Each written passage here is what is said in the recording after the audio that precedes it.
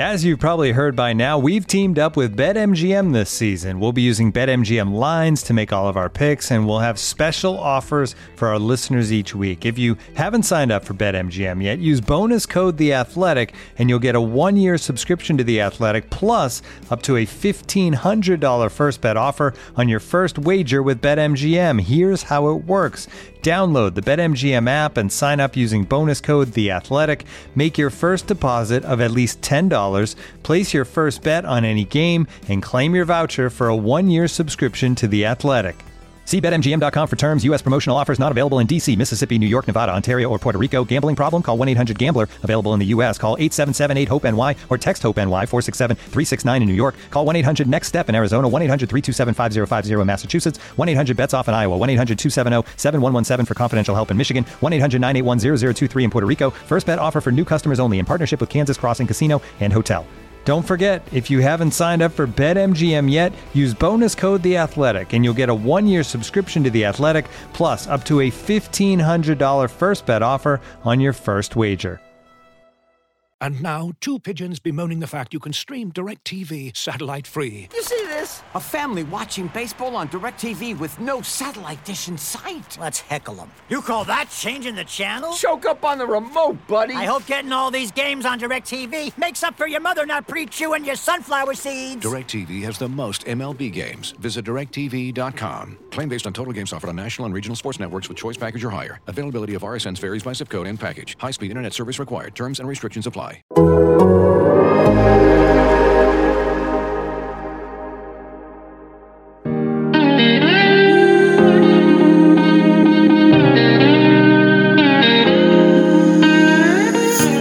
culture is the culture. It's 4 to 6 A to B, competitive excellence, and the brotherhood. The plan to win has never changed. So the culture here and the plan to win is always going to be here at Ohio State.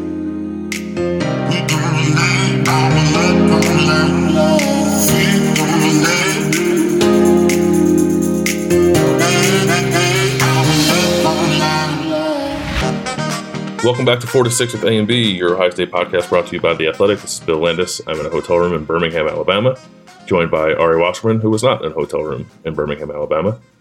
Ari, have you ever been to Birmingham before? I have, yeah. Well, I drove through it once.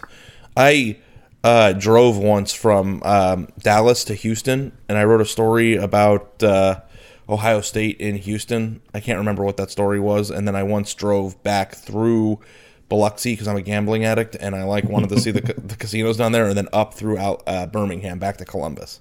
I'm excited to get so I'm 5 hours from New Orleans. We're recording this on Thursday morning. I'm excited to get into New Orleans and get those gas stations with the random casinos attached to them. You gonna go in there and throw a few bucks on some video blackjack when you're getting some Doritos, or what? That's the move. Yeah, let me get a corn dog off the roller and then put $1 in the machine and see what happens.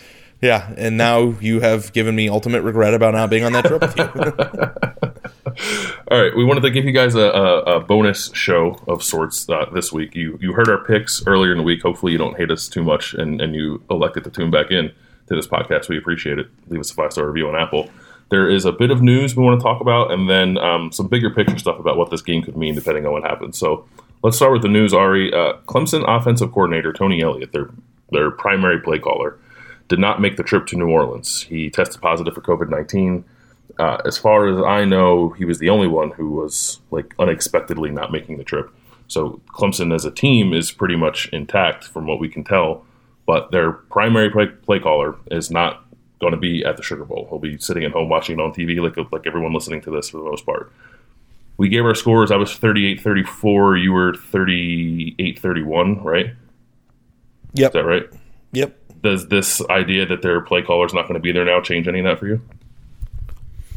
I mean, we just got done recording a podcast about Ohio State for an hour, saying that lack of continuity is a problem. And so, that would be kind of not right to act like that's not a big deal. And it was funny because the first thing I thought of was the point that we made on the last show about Garrett Wilson and Brian Hartline not being on the sideline to help him. So, I don't know what it's like to be in their headsets, and if I have to, when I pass and I go up to the heavens and I ask God 3 questions, I'm going to ask who called the plays in 2015 for Ohio State. It's a very interesting dynamic always, But in terms of like somebody who's respected as one of the best play callers in college football, I mean, his role in calling that offense and understanding and having a feel for the game with the players that they have, having to replace that, I know it's not like the end of the world because everybody on the staff is involved, but some people are just very gifted play callers, and he's viewed as one of them, and his name was a name that popped up through some of the coaching search stuff this year, and I know that he's a very well-respected coordinator. So, the fact that he's not going to be there, I think at least might be worth a point. Yeah. I was looking to see if the spread changed, and as far as I know, as we record this on New Year's Eve, 7:30 in the morning, it hasn't, but I think that it has to matter at least some. This isn't just any play caller, and if you want to learn a little more about that, our colleague who covers Clemson, Grace Rayner, wrote a story about this, theathletic.com/4-6. Get you signed up, go read the story. Tony Elliott has been Clemson's offensive coordinator since 2014, and he did it in like a co-capacity with Jeff Scott up until last season, and then Jeff Scott took the head coaching job at South Florida. So like this year was Tony Elliott's show, and Dabo Swinney said that he called plays sort of like in conjunction with Tony Elliott, but Tony Elliott's up in the booth calling the shots for the most part. I think Dabo was like the game manager, kind of like how Urban did it, offers his opinion, but Tony's calling the plays. Now they're going to put Brandon Streeter, who is not a play caller, up there. C.J. Spiller, the former Clemson running back, who was like a graduate assistant, is now going to be their running backs coach. And Dabo and Brandon Streeter are going to have to call plays for Clemson's offense. And I do think there's something to the continuity. There's a comfort level that comes with that. Tony Elliott was also the running backs coach. I think maybe that's less of an issue because Travis Etienne is a veteran, and I'm sure he can handle this kind of disruption. But Ohio State's defense isn't super complicated. They're fairly static unless they try to do some different stuff in this game. But even with that, I guess it's a different situation with Ohio State because Ryan Day is the head coach and the play caller. But even if Kevin Wilson wasn't around for this game for Ohio State, I would think that's a big deal. And I think this is a bigger deal based on the dynamic with Clemson's coaching staff and the fact that it's kind of Tony Elliott's show calling the plays. I think it's worth a point or two. I'm not going to change my score, I don't think, but I do think on some level this is like an advantage for Ohio State with Clemson's primary play caller not being there. Yeah, when you're in a situation where the person that you're losing is considered to be a potential coaching candidate at other places, removing him from the equation has to mean something. It's like you can't sit back and act like, no big deal, the players are the ones who play, and it's like that coaching is a major aspect of college football, and I would say more so than any other sport that we love to consume. Where does the coach mean more in what sport? You got amateur athletes playing a very complicated game, so I do think that it's an important aspect to this. I don't know that I think that Ohio State has a much better chance of winning than I did the other day, but I also feel like if Tony Elliott isn't there and they call one messed up play on third down that would have been a first down that scores a touchdown, it's the same thing as taking a touchdown off the board. And if that, it just doesn't have to mess up the entire game plan, and we'd never know what the alternative is in an alternate universe where we called the plays. But if they do something out of characteristic, or they call a play that Tony Elliott wouldn't have called, or something happens as a result of it that ends a drive, that could be the difference in a football game like this. So, I don't know exactly how much continuity there is on Clemson's play calling routine. I don't know if everybody clears the play and then they call it in or whatever it is, but if you don't have that mind on the sideline and you don't have that relationship that he has with the players and all the things that come along with being the offensive coordinator, especially in a world where we think that Ohio State's biggest issue here is going to be trying to stop that offense, I think that as an Ohio State fan, you would have to feel like, this is not a terrible thing. This has got to be a good thing for them. Yeah, Trevor Lawrence has played a ton of football. I don't think he'll be fazed by it. Like I said, Etienne has been around. Their offensive line's young. Their receivers are not, particularly veteran players other than Amari Rodgers. Their tight ends are too. So it's not like they have a bunch of young guys out there who are going to be frozen and not know what to do without their coordinator. But I think more so than just the down-to-down play calling and the mechanism of all that. What if Ohio State does something that Clemson's not seen before, and you got to figure out adjustments for that, and your primary play caller's not there? I think that the guy who kind of runs the show is not there. I think that's when it can become a real issue. If Ohio State plays them straight up, I think it's something that Clemson has to work through.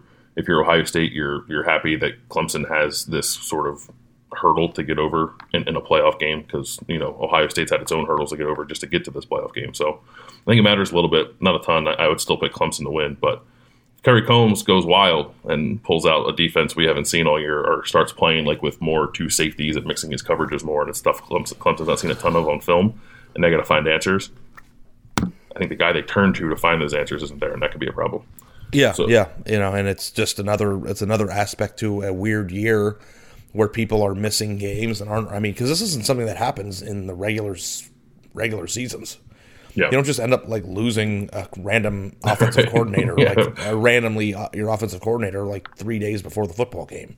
So like there also is like an aspect of newness to all this, and I think you could probably make the argument, even though Clemson had a few games canceled this year too, didn't they, or postponed or changed or one, that Ohio State's been impacted by the uncomfortable nature of the season more so than anybody, to the point where the other coach doesn't think they belong in the playoff. So like I think it's interesting when the team that hasn't been impacted as much has to deal with a nice spoonful of what it's like to have to live in that world. So, to me, it's like an injury. It's unfortunate. You hope Tony Elliott's okay, obviously. But as it pertains to the football game, to act like it wouldn't happen would make everything that we said on the podcast that ran earlier this week sound stupid. So, of course it matters. Yeah.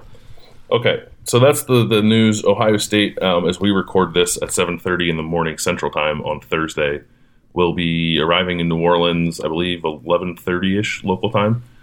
So they'll get there a little before me. But let's move on to a discussion you want to have. I like this idea, this sort of like different directions this game can go and what it would mean for Ohio State at large. So do you want to set that up? Yeah. I was just thinking last year when we did our Clemson Ohio State podcast in the indoor field at the Woody Hayes Athletic Center shortly after they announced the playoff field, we spent a good 45 minutes shaping the perspective of Ohio State as a program and what this game means and what the results could mean. And we spend all year talking about it, but now that it's here, I don't know that we did that enough, and I think that it's worth a 30-minute discussion maybe. Yeah. And it's where is Ohio? I guess what we're going to do is we're going to give out alternate endings to this game. Ohio State wins big, Ohio State loses, and Ohio State loses big. And we'll kind of break down what we would view or how we would view Ohio State through the lens of the college football hierarchy as a result of those things. But first of all, I just want to know your perspective, and then I'll give mine of where is Ohio State in the national hierarchy of college football programs in terms of today on December 31st, 2020, rather than January, whatever it was when they announced or played last time, or last December, even when we were previewing the game. Do you think Ohio State's stature in the sport has improved or what? I don't know if it's improved. It's probably the same. It's hard because I don't know how it depends on how you define it. If you're just going by championships won and stacking the teams that way, I think there is clearly there's a separation between Ohio State and Alabama, or Alabama and Clemson, and then Ohio State. I think Alabama and Clemson are very much in the same level for the most part. But Ohio State recruits as good as them. Ohio State recruits better than Clemson, facilities, prestige, all that stuff. Ohio State's right there with them. But I think what it comes down to is championships. So I do think that there is a gap between those two teams at the top and Ohio State. I don't think it's super wide, but Ohio State beat Alabama in 2014, and we thought that was the first step in them rising to this level at the top of the sport, sharing even footing with a team like Alabama, and it hasn't happened. Clemson is there, as we mentioned a million times. Clemson stole Ohio State's spot, and Ohio State has not had much opportunity to regain its footing on that level, and the one time or the two times it got shut out by Clemson and then lost to Clemson last year in a closer game that I think it should have won, but I think the only way you elevate your status in that way is on the field, and the two shots that Ohio State's had to do it hasn't done it. So I still think there's a gap there between the top two and Ohio State. Yeah, and the thing too is that national championships are obviously important, but I think playoff wins are very important. Yeah, or even just appearances, I think. Appearances are great. I think that I would take it a step further because Oklahoma's made a lot of appearances and they don't, I think that appearances are good for program stature in terms of how you recruit and where you are in terms of your peers in your conference. But I think when you just want to start going from one of the top 10 or 7 best programs in college football to one of the top 3 winning college football playoff games matters more than just like your ability to get there. And like there's only a few teams that have won, I think, more than 4 games in the playoff, and I think it's only Clemson and Alabama. And Ohio State has won 2. And they both came in the same year. So, and that puts them in the same position as LSU, who did it last year and won it all. And the reason why I bring this up is because, like, Notre Dame, I think, has now made the playoff every bit as much as, they've made it multiple times. Ohio State's made it now. This is their 3rd time. But other than that, there aren't very many other programs that have, or 4th time. Yeah. But Florida State made it. Washington made it. Georgia made it.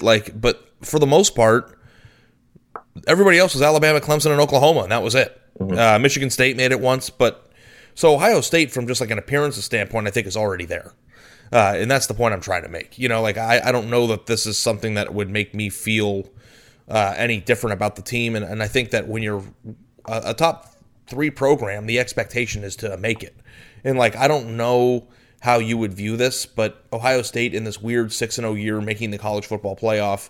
Like, if the season ends today, and I guess this is a nice segue into what we're talking about, is like, was Ohio State's season a success right now? Because I don't know how I would feel about that. Usually it's playoff or bust, so make the playoff. Whatever happens in the playoff afterward is gravy. But in a year where they only played 6 games and have Justin Fields, I don't know if that has been satisfied this year. Yeah, part of me wants to say this getting to this point is a success, and I think on some level it is. I've thought about this a lot. Like, if Ohio State loses on Friday, what my reaction to that will be? Because I guess it depends on how it plays out. But this year has been so weird, and I've had a hard time throughout the year sort of analyzing things in a way that I think is fair, kind of based off of just the oddness of the year, guys coming in, guys coming out, games getting canceled, that kind of stuff. Like I want to give that the proper appreciation for how that can make things difficult. But at the same time, I think like now that we're at this point, part of me wants to just like wash that away and just like, okay, Ohio State's back on the stage. It's intact for the most part. I know they've only played 6 games, but here they are. They're on a field with Clemson. What can you do when you get on the field with Clemson? So I don't think in terms of like program trajectory or like this kind of conversation, like hierarchy of college football teams, I don't think you can consider this season like a smashing success or whatever unless they finally win a playoff game for the first time in 6 years. Like that's the thing. Like 2014 was 6 years ago. That's a long time. It's like they won 2 games. Like, okay, but it was like almost a decade ago. Yeah, I did what's crazy, I watched the 2020 or 2002 national championship game that was on ESPN Classic while I was writing last night, and boy, that game was crazy. Yeah. I can't. But like that was 20 years ago. But the last time, what was that? What's 2002 to 2020? 18 years. 18 years. And like Ohio State is like almost it's like double the amount like of how far away we are from their last playoff win. Mm-hmm. Or a little bit more than double, or less than double, sorry. But like I'm thinking like every year that goes by, like this is becoming more and more ancient history. Like that's not the recent past anymore. Like 6 years in college football to me is an eternity. Yeah. It's like 6 years. What aren't we like 7 years removed from a Florida State national championship, and like now their program is on fire? Yeah. Like I mean they're not getting any credit for that. This is a what have you done for me lately sport, and like I guess this being their 4th playoff appearance, 2020. 2014, obviously, or the 2014 season. They made 2016, and they're here consistently. But I think that we're starting to creep back into that weird world, and we are there right now, where people are skeptical about Ohio State's ability to compete on the highest level, and that's like kind of a feeling that Ohio State hasn't had since the 2000s when Tressel was around, where it's like win the Big Ten and then get you blown off by the SEC. That used to be a thing. And granted, Ohio State did everything in their power to win the football game last year. But let's just start with the first scenario here. How do you view Ohio State if they get blown out by Clemson on Friday? Step back, I think, because you'd be getting blown out and then like losing a lot and having to retool a little bit the following year. Like not like set the program back years, but it did feel like the transition from Urban Meyer to Ryan Day went so smoothly They were really good last year. They played a game in the playoff game they should have won. Like, it feels like it's on the uptick a little bit, especially when you look at the recruiting. And then if you get on the field with Clemson and then get run off the field, you lose all of that, I think. When we left the stadium last year, even though Ohio State lost, and do you remember walking out the concourse with me talking about it? I don't. I have a bad memory. You don't remember that? I remember walking out with you, but I don't remember what we talked about. Oh, I remember trying to put it in perspective with you. And we were walking out of the tunnel, and that was one of the more profound moments of our friendship, I thought, but that's fine. I thought to myself, and I remember the story that I wrote, that Ohio State, despite the crushing loss, was in the healthiest place it had been since 2014. Mm-hmm. And even... Looking for an assist with your credit card, but can't get a hold of anyone? Luckily, with 24/7 U.S.-based live customer service from Discover, everyone has the option to talk to a real person anytime, day or night. Yep, you heard that right. You can talk to a real human in customer service at any time. Sounds like a real game changer if you ask us. Make the right call and get the service you deserve with Discover. Limitations apply. See terms at discover.com/creditcard. And now, two pigeons bemoaning the fact you can stream DirecTV satellite-free. You see this? A family watching baseball on DirecTV with no satellite dish in sight. Let's heckle them. You call that changing the channel? Choke up on the remote, buddy. I hope getting all these games on DirecTV makes up for your mother not pre-chewing your sunflower seeds. DirecTV has the most MLB games. Visit DirecTV.com. Claim based on total games offered on national and regional sports networks with choice package or higher. Availability of RSNs varies by zip code and package. High-speed internet service required. Terms and restrictions apply. The 2015 team that was amazing, that didn't reach its potential. The 2016 team that didn't belong, but got crushed. 2019, in the middle of the fourth quarter of the 2019 season last year, of the Fiesta Bowl, Ohio State was in a better position as a program than it ever was since 2014. And I thought that was a terrible loss. It sucks if you're an Ohio State fan. It's got to be painful. But as you sit here right now, you have one of the greatest recruiting classes in history in the beginning process of being assembled. You have Justin Fields coming back for another year. And before you could comprehend pandemic, this team is going to be right back here in a year, and they're going to do exactly what they did the year before, and they might have a chance to win a national championship in 2020. Yeah. And all those things are true. It's just has manifested in such a weird way as a result of the pandemic. But if they were to get blown out, I don't know that they would take a step back in program stature, because you can't do anything to erase the class it just signed. Right. And that's an important part of building the future of this program. But I think in terms of public perception, Ohio State might be starting to creep back into the weird 2007-ish year feeling by the rest of the country, where it's they're this big-time program, this big-time team that everybody loves, but I'm not sure they can get it done on the national stage, because they will have lost they would have lost every playoff game that they have played since, which would have been 3, and they'd keep losing to the teams that they're supposed to be comparing to, that we spent a lot of time comparing to. So a blowout loss, I think, would be pretty crippling for a national perspective. And the thing too is I don't think that people remember that Ohio State basically won the game last year. Yeah. I think people just remember that they lost to Clemson, and that this is just Clemson owns them, and rightfully so, because Clemson kind of owns them right now. But if they get blown out, the entire viewpoint of Justin Fields is gone, retooling the roster, new quarterback next year, I don't know. I still think Ohio State is going to make the playoff in 2021 without even knowing who their quarterback is or what it's going to look like. But I think that would be a very big blow to the program, in terms of national perception. With the stuff we kind of started with, the tier stuff, whatever you want to call it, I think my perspective is that Alabama and Ohio State, or Alabama and Clemson, are by themselves at the top. But I also think that the next tier is just Ohio State, and then there's a soup below that of the Georgias and Oklahomas of the world, good teams that I don't think anybody expects to win a national title. I think Ohio State's a step above that.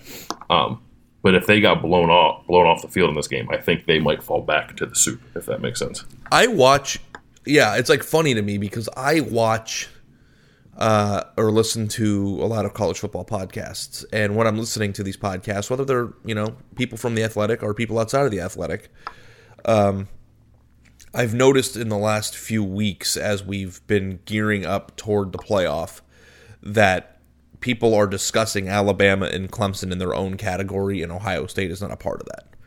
And I'm not saying that's right or wrong, but that's just kind of like where things feel right now, where it's like you have the two big dogs of the sport and then everybody else. And I'm wondering, I think that Ohio State is closer to Clemson than they are to Oklahoma, or closer to Clemson than they are to Georgia.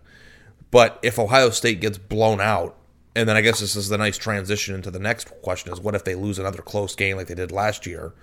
I wonder if the fan perception and the perception from our colleagues is going to be that Ohio State is in the Oklahoma-Georgia group. I think if they lose, no matter what it looks like, I think that might happen. I don't know if I'd feel that way. It would depend on how they lose. If it's another feeling like, man, they had that game and they gave it away, I think that's one thing. If they just can't quite keep up and they lose by 7-10, I think that's a different thing. I would still feel pretty good about the trajectory of the program if they were to lose a close game. I think maybe in any fashion. It would still suck for a lot of reasons. Obviously, it would suck to lose that game, but it would still leave you wondering a lot about what's to come next because, like, you didn't win a title with Justin Fields. You didn't win a title with your 2017 recruiting class. Your 2018 recruiting class has one more year left after this. Like, you're going to win a title with that group. So there's a lot of things to sort through with a loss. But if it's close, I don't think it's the kind of loss that knocks Ohio State sort of off its own tier where I view it right now. Yeah. I think that's fair. I think a close loss where they lose between 7-10 and losing a heartbreaker are kind of the same.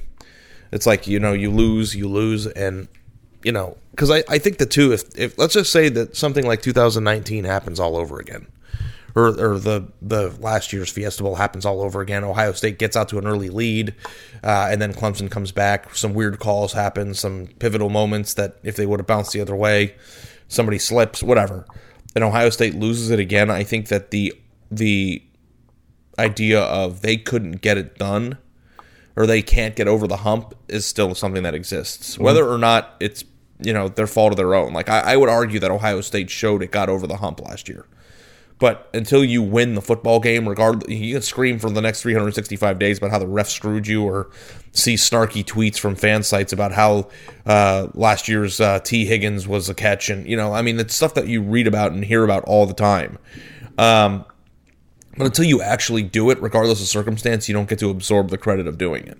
Yeah. So it's like the thing that sucks about Ohio State's result last year was that they achieved what we thought that they could. It's just that the result of the game didn't reflect that. And so if that happens once, it sucks. You're always going to remember how terrible that was. It's something that you'll remember for the rest of your life. If it happens again, then you are in a world where it's like, why can't this team beat Clemson? And then that is still the same feeling that you will have if they lose by 7-10.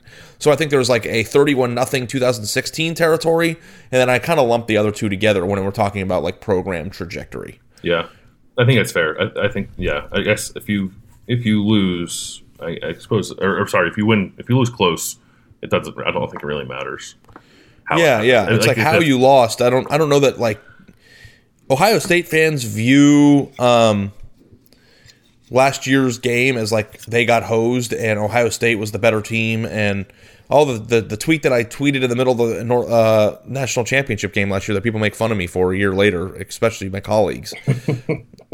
But like for a minute there, like we all felt that, but it doesn't change what happened, and now everybody only remembers Ohio State lost to Clemson one more time and LSU won the national championship. I think Ohio State fans are the only ones that hold on to the Shaun Wade stuff or the T. Higgins thing. Yeah, like I don't think like so like that's the thing. We're talking about national perception right now, and I don't know that any of that changes based on circumstance of the game, unless we're talking 31-0 or 21-17. It's the same thing to me. Yeah, I think the hard thing people hold on to it. Like I think Ohio State was better than Clemson last year, and I think we came out of the game saying that. Like Ohio. I mean, the more I watch that game, the more I watch that game, the more it's clear to me that Ohio State was the best team in the country. But Ohio State was better than Clemson last year, and I do think there is a segment of the Ohio State fan base, and I think people in the Woody Hayes Athletic Center who think they would have given LSU a better game than Clemson did last year. Like they were built to give Clemson a better game, or LSU a better game than Clemson. Yeah, it's like funny because like football is matchups too. It's like you might not have beaten Clemson, but it doesn't mean that you don't match up better with Alabama. Yeah. Although that's probably not the case this year. Yeah, so like I think that we can go on to the next scenario here in terms of program stature, and I don't know if I make a distinction between Ohio State blowout win and Ohio State just win. Maybe blowout win would be a bigger statement, but let's just start with win. Like if Ohio State wins the type of game that they lost last year.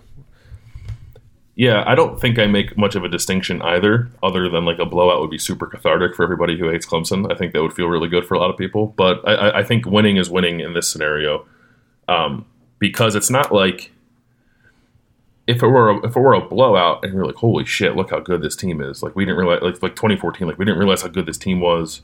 They're about to go win the national title. But like that 2014 team was also going to bring everybody back the next year, and this team's not going to do that. So. It could feel good if it was a blowout and make this team perhaps like it would put this team in the conversation for best Ohio State team ever if they blow out Clemson and go on to win a national title. But I think it's more about just winning, sort of whatever it looks like. So if they win a game like it looked last year, I mean it's huge, obviously, for the vacuum of this playoff and getting to the national championship. But Ryan Day showing an ability to win a game of that level, I think is huge for him. It's huge for Justin Fields, I think, who, is trying to improve his standing in the eyes of some NFL folks. Like it's big for a lot of reasons, but with the program, I think if you beat Clemson in a semifinal, I don't think you suddenly like elevate yourself to the same level as Clemson, because Clemson's body of work over the last 4 or 5 years is still stronger than yours. But if you beat Clemson and go to win a national title, I think you're pulling yourself up a little bit for sure. I think beating Clemson evens the playing field. I think that's all it takes. I don't think so. I don't think that's true. One time? Yeah, I do. I don't think that's true. In terms of national perception, I'm not saying that their program has accomplished as much as Clemson that's was. a good point. Like, I think if Ohio State beats Clemson, you're going to have a very different tone on podcasts and Twitter for the next 365 days than currently exists right now. Yeah. So, I think that if Ohio State beats Clemson, that means that they play for a national championship, and obviously the focus will turn to can they win it all. But I think that would be a resounding success of a season if they win and only win one more game this year. Yeah, I do. There is like there's like an air of inevitability, I think, now when Ohio State and Clemson get on the field. It's just like everyone thinks Clemson's going to win because Clemson has their number. So if Ohio State can show themselves capable of beating Clemson, I think you're right. I do think that changes the tone. Yeah, and it's like also, we just got done talking about how this is a what have you done for me lately sport, and it's just like the only thing that people remember is what happened last year a lot of times. Unless there's a situation where you lost to the team multiple times. But if Ohio State goes to, what would they be, 1-3 against Clemson since 2013 if this happens? Mm-hmm. Nobody cares about the Orange Bowl. No. 2016 is ancient history, and like last year was one of the best playoff games in the history of the playoff.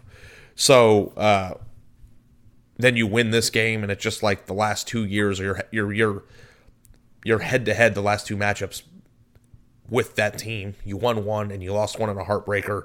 You guys are recruiting the same players now, and there's a lot of salt going into the football game. I think that I would view them on very even playing field, especially considering the fact that now both programs would have to move on from their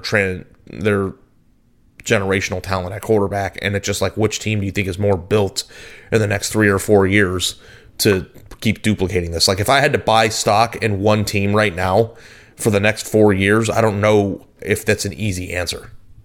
Like, if you were just like... DJ Uiagalelei is pretty good. No, I know he is. I know. But I'm talking about roster makeup. Like, Clemson's class last year was the best class in the last 10 years that they've signed. And they finished number 3. And, like, Ohio State doesn't have Uiagalelei on their team. I get that. But, like, Ohio State's recruiting classes are considerably better than Clemson's were the last 3 years. And it's just like, if you had to buy stock from... But going into the game, somebody... puts you in the corner and says, I'm not letting you out of this room until you pick this. You get Ohio State seasons for the next 4 years, and you get Clemson seasons for the next 4 years. Which one are you investing in? Who do you take right now as you sit here? I mean, I would just base it all off recruiting talent and pick Ohio State. So this is a pretty pivotal juncture, because I think at this point right now, if Ohio State gets this win on Friday and then has the recruiting classes coming in to match that, it's like this could be a pivotal intersection in the college football hierarchy. And I'm not saying that, like, Ohio State is trying to get into that hierarchy, and if Ohio State beats Clemson, Clemson doesn't drop out of it. Right. But I think with one win, Ohio State joins the 3 teams at the top. Or it becomes one of the 3 teams at the top instead of in their own weird island that you have them on. Yeah, I think that's true. Clemson doesn't disappear if Clemson loses. Like I think they very much have staying power. Because like we've said a million times, we're only just now recruiting like a program that's won multiple national titles in the last 4 years. But Ohio State's recruiting classes are better, and I think I do believe in Ryan Day, sort of long term, and his ability to win national championships here. So I think I don't know. I would hesitate putting, like, if Ohio State beats Clemson and loses to Alabama, I don't know if I can get there by putting all 3 on the same level. And that might also like help Alabama just go back to its own tier. Yeah, I guess I could. I could be close. And I guess it depends on what the winner for Clemson looks like and how the game against Alabama would go. But like right now, if you just said like Ohio State beats Clemson, point blank, period, does Ohio State get elevated to that upper level with Alabama and Clemson? I'm not an automatic yes. Blowout of Clemson. I might be a yes for a blowout. Like if they get, because this is not, Ohio State's worse than it was last year. And I think like in terms of how we feel about the talent on the roster, understanding that Justin Fields is an incredible quarterback, and unlike most quarterbacks we've seen at Ohio State, just sort of the general vibe for the overall talent on the roster, this is like the 3rd best team, 4th best team, like of this era spanning Urban and Ryan Day. Like 14 and 15 and 19 are all better. Is there any other team that's better that you consider better than this team from a talent standpoint? 14, 15, 19. I think this would be the 4th best. 4th. So it's like this is a really good Ohio State team. I think it's possible, not to interrupt you, but I think it's possible that with more context to this season, maybe more games or something, sure, we might put this team a little bit higher on that list. Yeah, absolutely. Like 14's number 1 because of the talent they had and the fact that they won it. It has to mean something. But like, I'm not 100% sure that I think that 15 is better than last year. Oh yeah, no, neither am I. I actually think if you weren't using championships like as the trump card, I would pick last year's team as the best team. But I think that is. I agree with that. I don't know if it's recency bias because that 14 team was ridiculous. Yeah, and like it's like funny because I was thinking about this last. So as I said, I watched the 2002 national championship game again on ESPN Classic. That team was freaking awesome. The 02 team. Yeah, they were and like everywhere. They were awesome. And I sometimes think that for every year that goes by, we always tend to forget maybe 2% how awesome that team was. And I don't want that to happen to 14 because that team was awesome. Yeah. And they dominated a playoff. Like, I don't know that has anybody dominated a playoff? I guess LSU dominated the playoff last year. Yeah. But they were a ultra talented team that didn't even flinch. Like, I have a hard time, like, even if it's not the trump card, I think pure talent is one thing, but how you play the game is another. And the way that Ohio State played at the end of the 14 season, I don't know that Ohio State's had a 3-game stretch that impressive in the time since. Yeah, I guess you could separate best team and most talented. I think last year they might have had more raw talent. I think 15 was most talented and the worst team. Yeah, but 14 was the best team. Like, it all came together. Which is crazy because the 15 team was made up of a lot of the same players. But, you know, things change when you win a national championship and you're closer to the NFL. Yeah. And Tim Beck's your quarterback's coach. So yeah. What are you going to do? Anyway, what are you gonna do? my reason for steering us into that conversation was like this Ohio State team, as we assess it right now anyway, is probably like just a tick below, I think, what we know Ohio State can be in terms of like fully formed monster team. But if they went out there and kicked Clemson's ass, that would, I mean, it would totally change the perception of what we think of this team. But and to do it with on some level a lesser form of Ohio State talent, knowing what they have coming down the pike and the way this program's recruiting right now, I think if you run Clemson off the field, it'll be like, holy shit, look out. Here they come. Yeah. I still don't know that I'd pick them to beat Bama, but, I think that if they blew Clemson out, that would change the entire perception of the national title game, and I think with Ohio State, people would pick them. Some people might pick them to win the game. Because as we get closer to the game, it's like everybody's like Alabama's just going to walk to the national title. And I think if either one of these two teams wins in blowout fashion, that makes it a little bit harder for Bama. So, but I think that Ohio State as a blowout win over Clemson puts themselves in a position to be considered unequivocally part of that top tier. Have you seen hypothetical spreads for Alabama Clemson, if that's what the title game is? I haven't seen them. I think that Alabama would be a touchdown favorite over Clemson, and I think like an 11-point favorite over 11. Ohio State. Yeah, I saw the 11 for Ohio State. I can't remember what the Clemson one was. Yeah, I think that like they were 6 against Clemson and 11 against Ohio State. If they just to backtrack, like if they lose, no matter what it looks like, if they lose on Friday, does it do anything to change your opinion on like Ryan Day moving forward? I mean, it depends on how they lose. Like if they Looking for the best place to buy tickets for any of your favorite teams or sporting events? We've got the spot. Our partner, StubHub, has been the leading ticket marketplace in the world for over 20 years, providing a 100% guarantee with every order. From a worldwide selection of live events, the widest choice of tickets, and industry-leading partnerships, StubHub has what you need to purchase with confidence. StubHub, an official partner of The Athletic.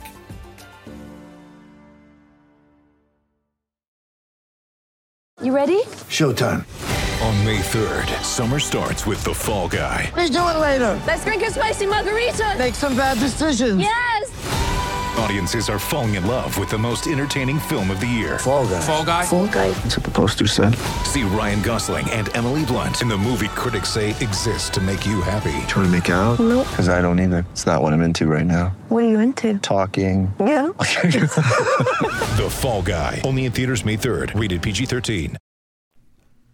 Here's the thing. Like when Ryan Day, like somebody tweeted this at me the other day, and it's like I've thought about it. Yeah, so when you do tweet at me, I do look and I do think about it.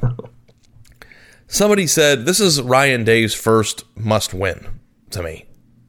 And that didn't really make sense at first to me because it's just like, yeah, I'm sure that the Maryland game that they played last year wasn't a must-win. Imagine him losing that one. Yeah, right. Also, winning a playoff game isn't a must-win. It's like the Michigan games are must-wins or Big Ten championship. Like, I don't think that beating Clemson's a must-win, or like does must-win mean like, or he's in trouble? Like, is that the rest of the sentence of must-win, or is what? What's the or on a must-win? Yeah, I think that's the implication, must-win, or your seats. Yeah, I was like, you're freaking crazy. Just a second-year head coach is taking his team to the playoff. Both of your seat does not get hot. Yeah, and it's lost one total game is on the hot seat if he and his 2 losses are to Clemson. Okay, right. That's the thought process. But the thing that I think about, what made me, I didn't think about the profound nature of the statement because it was so asinine, but I did think it's like happening to Ryan. Like at first year, like this is the way it was with Urban too. The first year he was at Ohio State in 2012, they went undefeated, and he was like walking on water. Mm-hmm. And then the second year, they ran the table and then lost to Michigan State in the Big Ten championship game. And then like once they lost to Michigan State in the Big Ten championship game, everybody loved Urban. But like also like remember what it was like in 2014 when they lost to Virginia Tech like 2 games later. They lost to Michigan State and they lost to Clemson, and then they lost the second game of the season of the 4. They lost 3 out of 4 games at one point. Remember that? Mm-hmm. Like he lost 3 of his 9 total losses in like a 4-game stretch early on in his career, and then everybody was like, "Oh my God, this guy's lost it!" And it's like, "Oh, he sucks," and it's like. We're getting into the world now after the Big Ten champ, like because like nothing that Ryan Day could do or did was wrong last year because everything went so smoothingly perfect. And even his one loss was like a crushing loss where it's like, is that really the coach's fault? But like now that we're like 2 games or 2 weeks removed from the Big Ten championship game where he called a bad game, I think we're starting to get into the mode where fans are comfortable criticizing him.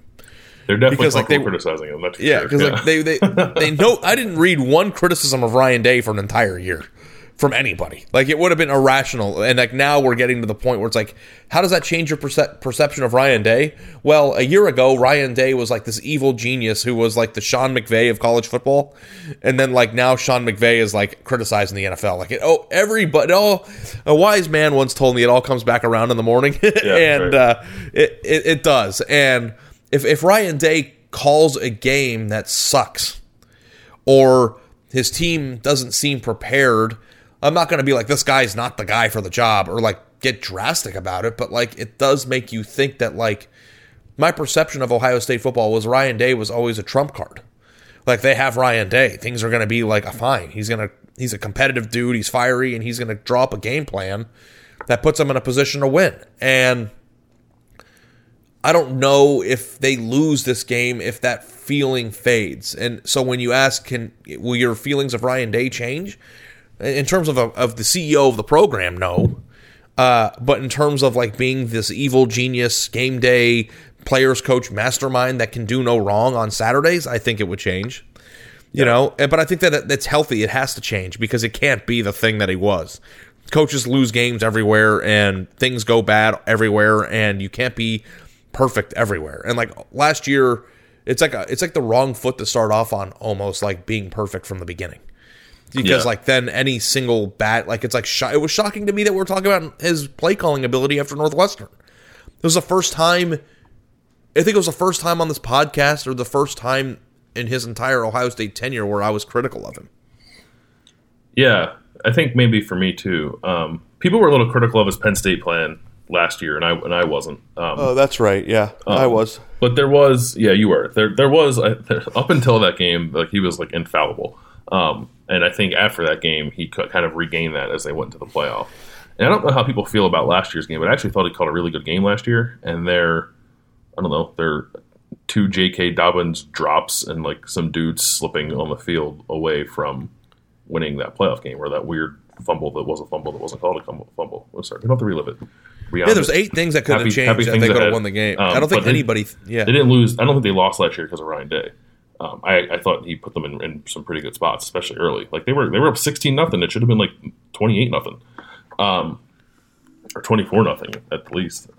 So I think I said it before. Like I have faith that they're going to have a pretty good plan in this game. But if they don't, if it looks like if the strategy is puzzling, or I mean, if they don't look ready, that's one thing. I don't think Ohio State has come out like looking unprepared really ever under Ryan Day. I wouldn't even categorize Northwestern as that. So if that happens, that's one thing. But if the strategy is the same and you're just sitting there like scratching your head wondering what the hell this guy's thinking as the game is progressing, the shine comes off for sure. But it doesn't put him on a hot seat. Like, I don't know. Must win or else. Seat, we're so far removed from hot seat. I mean, like, he would have to lose 2 or 3 games for the next 2 years or 3 years for people to even consider it. Like, I don't like that's not the point of this, but the point of it is like, how do you change? Like, Ryan Day, it's funny. Like, I saw a Dan Wolken column on Twitter yesterday, and I didn't read it yet, but I saw the headline. What happened to Dabo Swinney? Did you see that? Mm-hmm. Where he used, I think, like, I'm going to go find it, but like he said in the tweet, Dabo used to be one of the most beloved coaches in college football 6 years ago, and now he's turned into one of the most polarizing figures.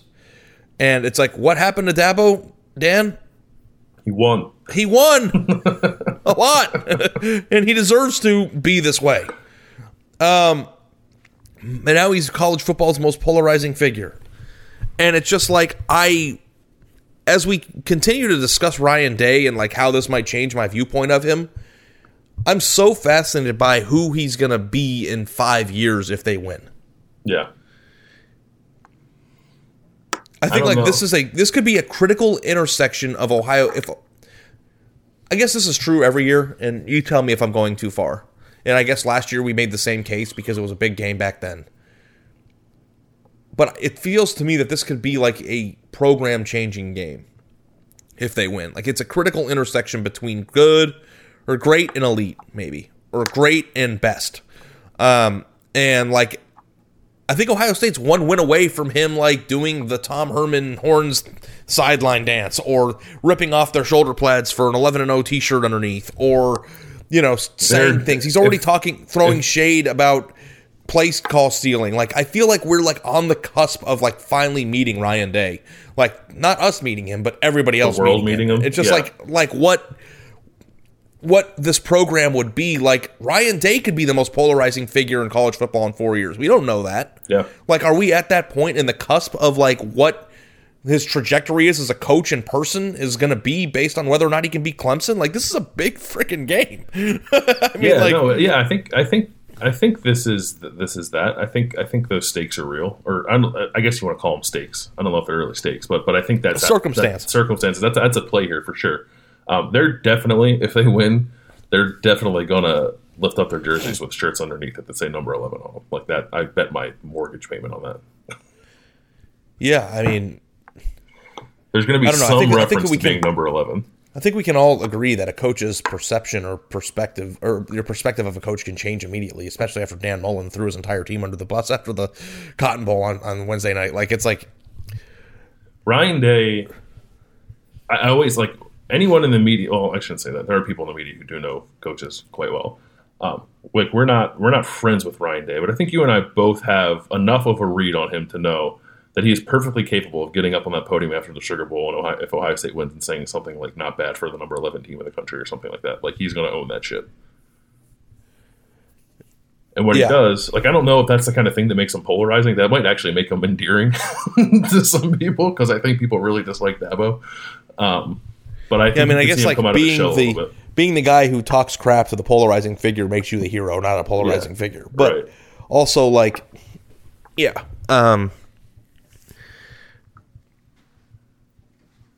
I want him to go on a rant about how dumb that is. The ranking, or like I want him to go on a rant about like anybody who thinks this team didn't belong doesn't have eyes, or somebody who says something that makes the sport more fun. And he kind of started doing it. Like, I don't know if the sign stealing thing is shade, because like propping up Clemson or making fun of Clemson for being smarter than them doesn't seem like a thing to do. Yeah. Like, you stole our signs and beat us. Oh my God, look at you assholes. Like, it's like, what? But I feel like we're on the cusp of that. And I don't know if Ohio State loses to Clemson if we're going to go into the turtle shell for another year. Like, because eventually it's going to happen. And I guess these stakes are going to be real. Like, if they lose to Clemson and then they are playing Alabama in the playoff a year from now, then like we'll be saying some of the same stuff. And I think it only matters like once they get over that hump. But like, also too, in that video that DeMario leaked, he looked like super real to me. Like, that wasn't like rah bullshit. I thought he sounded awkward dropping the F-bomb. To me, I looked at it and thought that guy is like being like legit fired up. Like, no, that's who he is. Like that's what he like. I think you talk to enough people who know him and talk to him off the record enough. Like, that's who he is. Yeah. But it's just a matter of him. It is interesting. He's savvy enough to know what showing that publicly would mean.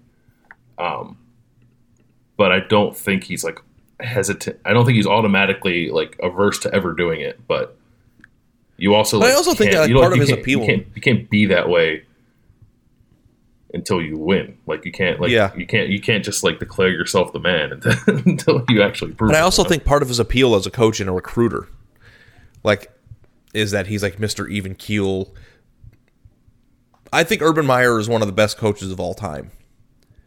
When I've been in the same room as him or had one-on-one interviews with him, it always felt like I was sitting beneath him.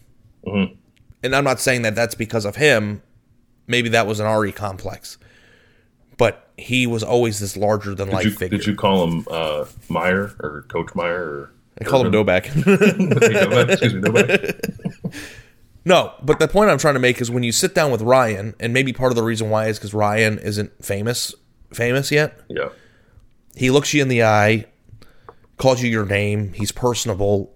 Like, he's like a legit dude. Like, I like Ryan as a person. Yeah. Not that I don't like Urban. Don't take it the wrong way. Urban's just very. Urban was established, and he's a larger than life figure, and he was always so nice to me and answered my questions and was warm. I'm not saying that he wasn't a great guy, but Ryan is like more on like eye to eye level with you than Urban would be, based on stature and like who they are. Mm-hmm. And like I think that as he recruits these players to this juggernaut, I think that the family members and players feel comfortable playing for him. And part of the reason why the recruiting results are what they are is because I think it's easy to want to play for the current Ryan.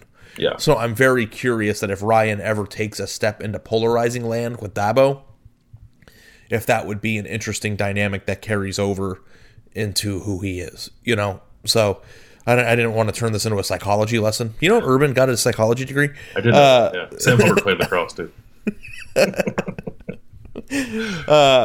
But I think that this is a very interesting dynamic, not just like from who's going to win the football game or can Ohio State get to their number one self or all this stuff, but like I always am fascinated, and my X's and O's version of covering the sport is like talking about hierarchy and bigger picture stuff, and like I think that this is an important podcast to have, so I'm happy you did it with me. I think it's good that we had these conversations because you're more in tune with this kind of stuff than I am. I think I'm more in tune with the football things, or more comfortable swimming in those waters, I think. So you get both. I think people got both this week with the podcast we did. At least I hope they feel like they did with the podcast and the stories. I have 2 big ass film studies up on The Athletic if you want to read them before the game on Friday. theathletic.com/4-6. Go ahead and sign them up. My editor, Mitch Light, turned that 5,500 word monster into 2 stories because he wants to help you guys out and keep you sane. So you don't have to sit down and read 5,000 words in one sitting. So that's there. Ari's got a recruiting story with Grace Rayner that's up. You can read that. Myself and Grace are going to do a live Q&A on Friday morning. I think it's at 11 a.m. Eastern time Friday morning, talking about the game too. So if you're subscribed to The Athletic, you can go check that out as well. Ohio State and Clemson Friday night, super late, in the Sugar Bowl. And then we'll see what happens afterwards. Thanks for listening.